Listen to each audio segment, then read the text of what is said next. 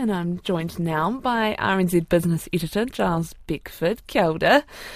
And SkyCity Casino has been dealt a poor hand. Kia ora to you, Charlotte. Yes, you may have heard in the news, Internal Affairs Department is taking the casino operator to court for alleged breaches of anti-money laundering rules.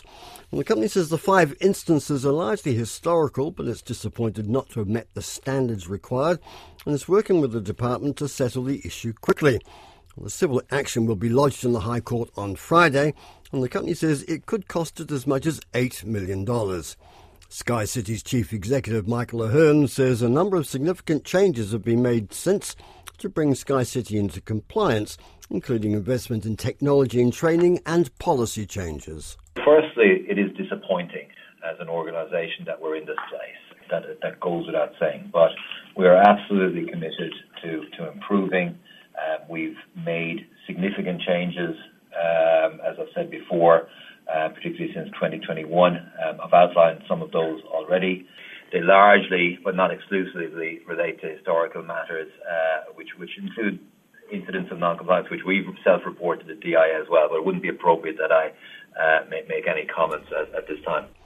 A week ago, the company set aside $79 million to pay for penalties and legal costs associated with similar anti-money laundering issues at its Adelaide casino in South Australia. The company has a couple of other issues on the table. There is a South Australian state government inquiry into its overall running of the Adelaide establishment, and a New Zealand Gambling Commission inquiry is underway into alleged breaches of host responsibility rules between 2017 and 2021, and that could result in a 10-day suspension of SkyCity's casino licence. Well, several earnings updates have come in from listed companies. We're in what they call the confession season, where companies bring up any significant changes in their business, and there are varying outcomes. The specialist dairy company Synlait Milk is now facing a substantial half-year loss of between $17 and $21 million as its financing costs and margins are under pressure. It had previously been forecasting a reduced profit, and last year it posted a profit of just under $5 million. Well, the company says full-year operating earnings will be flat or lower compared to last year's $95 million gain, when it was previously picking there would be an improvement on that result. The fresh produce company T&G Global, formerly known as Turners and Growers, is facing a $60 to $70 million full-year loss. That's double its previous estimates because of damage done by Cyclone Gabrielle. The company says it's not yet finalised insurance claims for damage. And another Turners, this time Turners Automotive, raising its earnings forecast on solid growth and margins. It's forecasting record pre-tax earnings of about $48 million. That's up from the previous forecast of $45.5 million.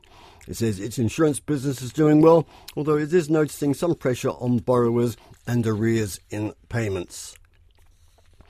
Auckland's electric vehicle users are losing 8 free charging sites as lines company Vector moves to sell them to ChargeNet. ChargeNet is the country's biggest EV charging station operator. It will integrate the sites into its network and move them to paid usage from next week. Vector says when it installed the free chargers, it wanted to learn how customers use them and the impact on its network. Its chief executive, Simon McKenzie, says Vector believes it's done its bit by helping to create early momentum in the electric vehicle market. And he says while the chargers will no longer be free, he's confident that they'll be well used. Look, I think if we look across the country, that pretty much everywhere else you have to pay.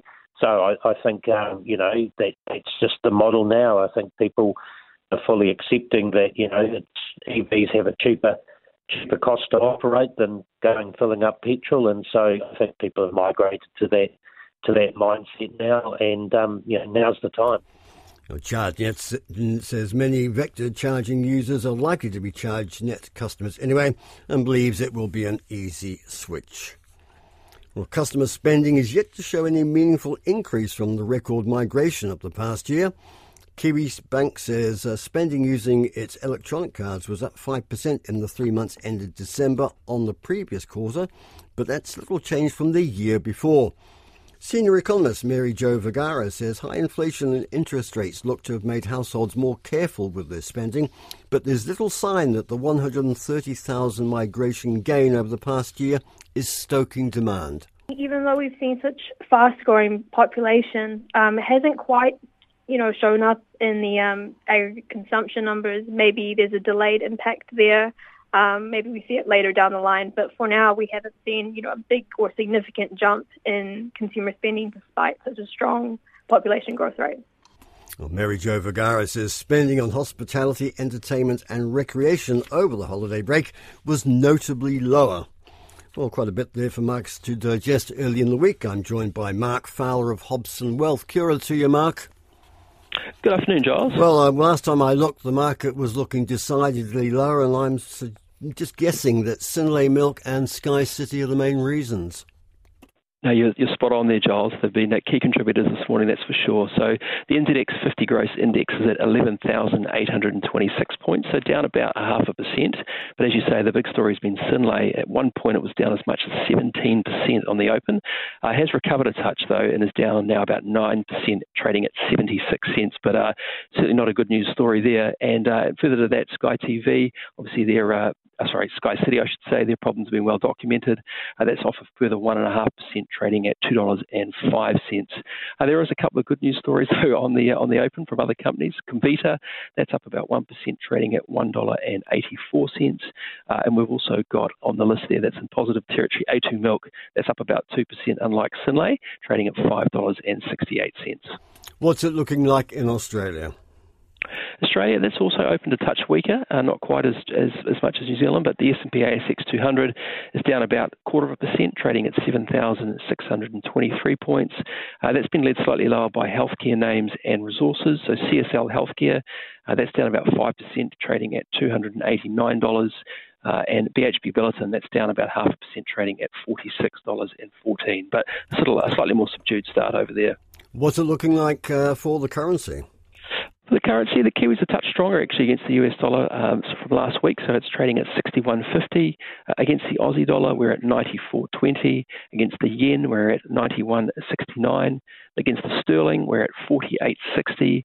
The euro at 56.90, with the New Zealand Trade Weighted Index currently at 71.8. Which leaves us with interest rates, oil and gold.